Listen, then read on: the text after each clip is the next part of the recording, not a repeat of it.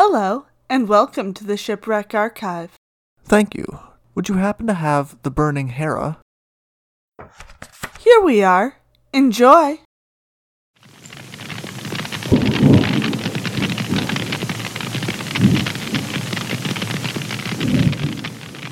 The Hera continued to be tossed on the waves, the November storm buffeting her as though she did not have enough problems already. Her sails were blown out, and she had been on fire for the last 24 hours. It did not seem as though things could get much worse than that.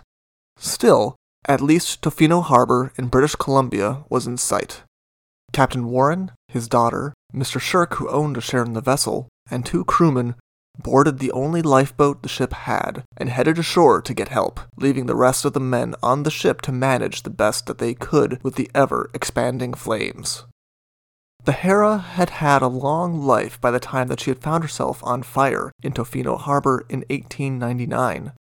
Built in 1869 in Boston, the 3-masted schooner had primarily acted to connect San Francisco with the rest of the world. Now, the 30-year-old ship was on a new venture, sailing from Seattle to Honolulu with an impressively varied load. Her 700 tons of cargo included grand pianos, beer, lime, and a deck load of broken-down building. Whether this building was a schoolhouse or a church, accounts differ. Either way, it was the cargo that was to end her career on the ocean. The weather had been stormy from the start of their voyage, and they had sheltered in Callum Bay for a week before trying to continue her voyage. This proved to be a fatal mistake. The storms were not over yet, and the southeaster gale slammed into the aging ship with all of its fury. Worried that they would be driven into the shore of Vancouver Island, Captain Warren wore the ship out to sea, but the force of the waves pounding against the hull began to damage the seams of the ship. Lime, also known as quicklime or calcium oxide, is commonly used in building materials, namely for mortar and plaster, as it will bond and set with stone and brick. Its production and usage has been dated back as far as Mesopotamia.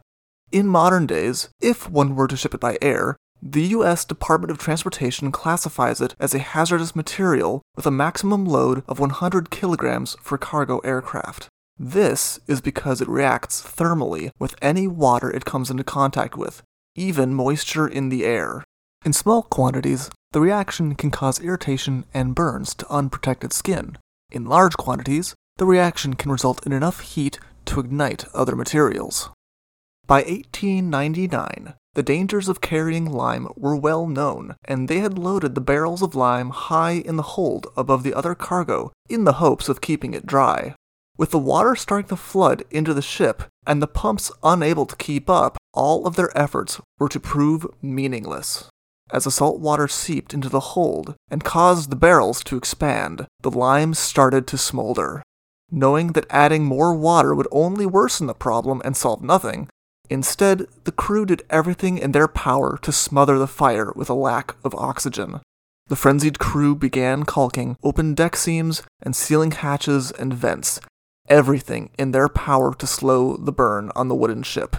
In the meantime, they also had to keep at the pumps as the ship was constantly in danger of sinking and taking them with her.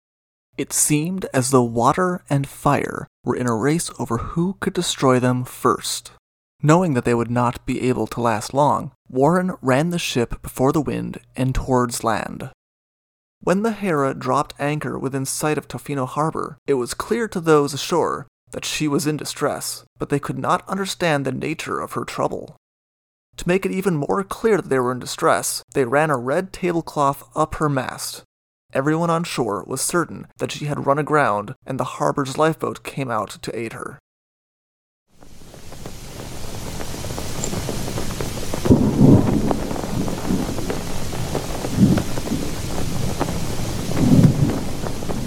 The Hera's lifeboat and the harbor's rescue boat passed one another, and some hurried shouting communicated the true situation to the men of Tofino. There was some concern on the shore for the local men as they drew near the stricken ship. They were all local volunteers, and the rescue was a dangerous thing even when the waters were calmer than they were that evening. Now, people could also begin to see the billowing smoke that was coming from every seam of the Hera, and the glow that had started to come from her spoke of the true trouble she was in. Worse yet, the men who had remained on board of her were also aware of the danger that they were in, and they rushed to the side of the ship, all scrambling to remove themselves from the burning ship, even if they had to throw themselves from the deck of the Hera into the small boat below them. Luckily, the rescue boat noticed their intention and moved a little away. It would have only taken one desperate man jumping from the deck to swamp the rescue boat, and not only ruin the chance of rescue for all, but also to endanger the lives of the rescuers. The men who had come to rescue the sailors of the Hera now stood in their boat, waving axes, declaring that the first man who jumped would find himself killed by an axe. Thus, the crew was forced into patience so that they were able to organize an orderly evacuation of the burning ship. The sailors of the Hera can be excused for their desperation, though. By the time that they had left the burning ship, she was glowing hot. The 5 crewmen who had remained on the ship after the captain had left, as well as the men who had come to their rescue, stepped onto the beach of the harbor with deep relief. With no one left on board to try to fight the fire any longer, the Hera continued her final voyage, the fire on her raging. Carried by the wind and the oncoming tide, she drifted towards the shore until she hit a sandbank and burned through the night, lighting up the entire harbor with raging flames. She burned to the waterline, with only her masts still standing as a marker of where she lay. Captain Warren faced steep criticism for his actions in the court of public opinion, though he had done nothing criminal or negligent. The act of a captain abandoning his ship with crew still on her was considered a deep betrayal of his duty as a captain by the general public, especially those who lived on or near the sea. It was an age-old tradition that the captain should be the last man to leave a ship in distress. Instead, Captain Warren had ensured that he was the first. For every unkind word that Captain Warren faced, however, the men who had risked their lives to save the crew of the Hera met with praise. Each of the men who had ventured out on the lifeboat were awarded with medals, both from the Royal Humane Society and from the U.S. State Department. Some of the men who were brave enough to step forward to save strangers on a burning ship went on to do other great things.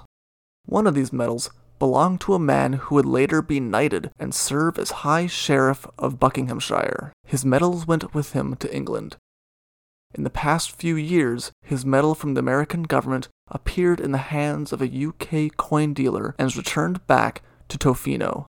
Another of the men who played a role in the rescue of the sailors of the Hera went on to become British Columbia's first Liberal Party premier in 1916.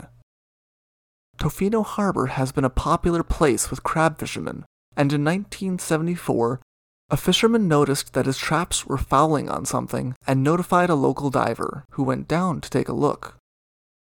What he found was the Hera, her cargo still strewn on the bottom of the ocean. Most of her hull had been buried in the sand, preserving her very well, and surprisingly, considering her fiery death, much of her cargo has proven to still be intact. The shifting sands of the harbor had finally allowed her to be seen again, and she had immediately returned to cause new troubles for the people of Tofino. Now, however, they celebrate her. Her good condition has led to preservation efforts. She was declared British Columbia's first protected underwater heritage site. Since then, they've had to mark the site very clearly, though. Crab fishermen continued to lose their traps on her, causing concerns that it would damage the wreck. It seems as though the Hera is not inclined to allow people to forget about her, even 100 years after she burned, for everyone to see in Tofino Harbor. A beacon to tell everyone her history and how goods were transported in the late 1800s across the Pacific Ocean. If you would like to know more about this story, please see Tofino and Clayoquot Sound, A History, by Margaret Horsfield and Ian Kennedy, as well as our other sources below. Thank you for listening. Thank you for visiting the Shipwreck Archives. See you soon.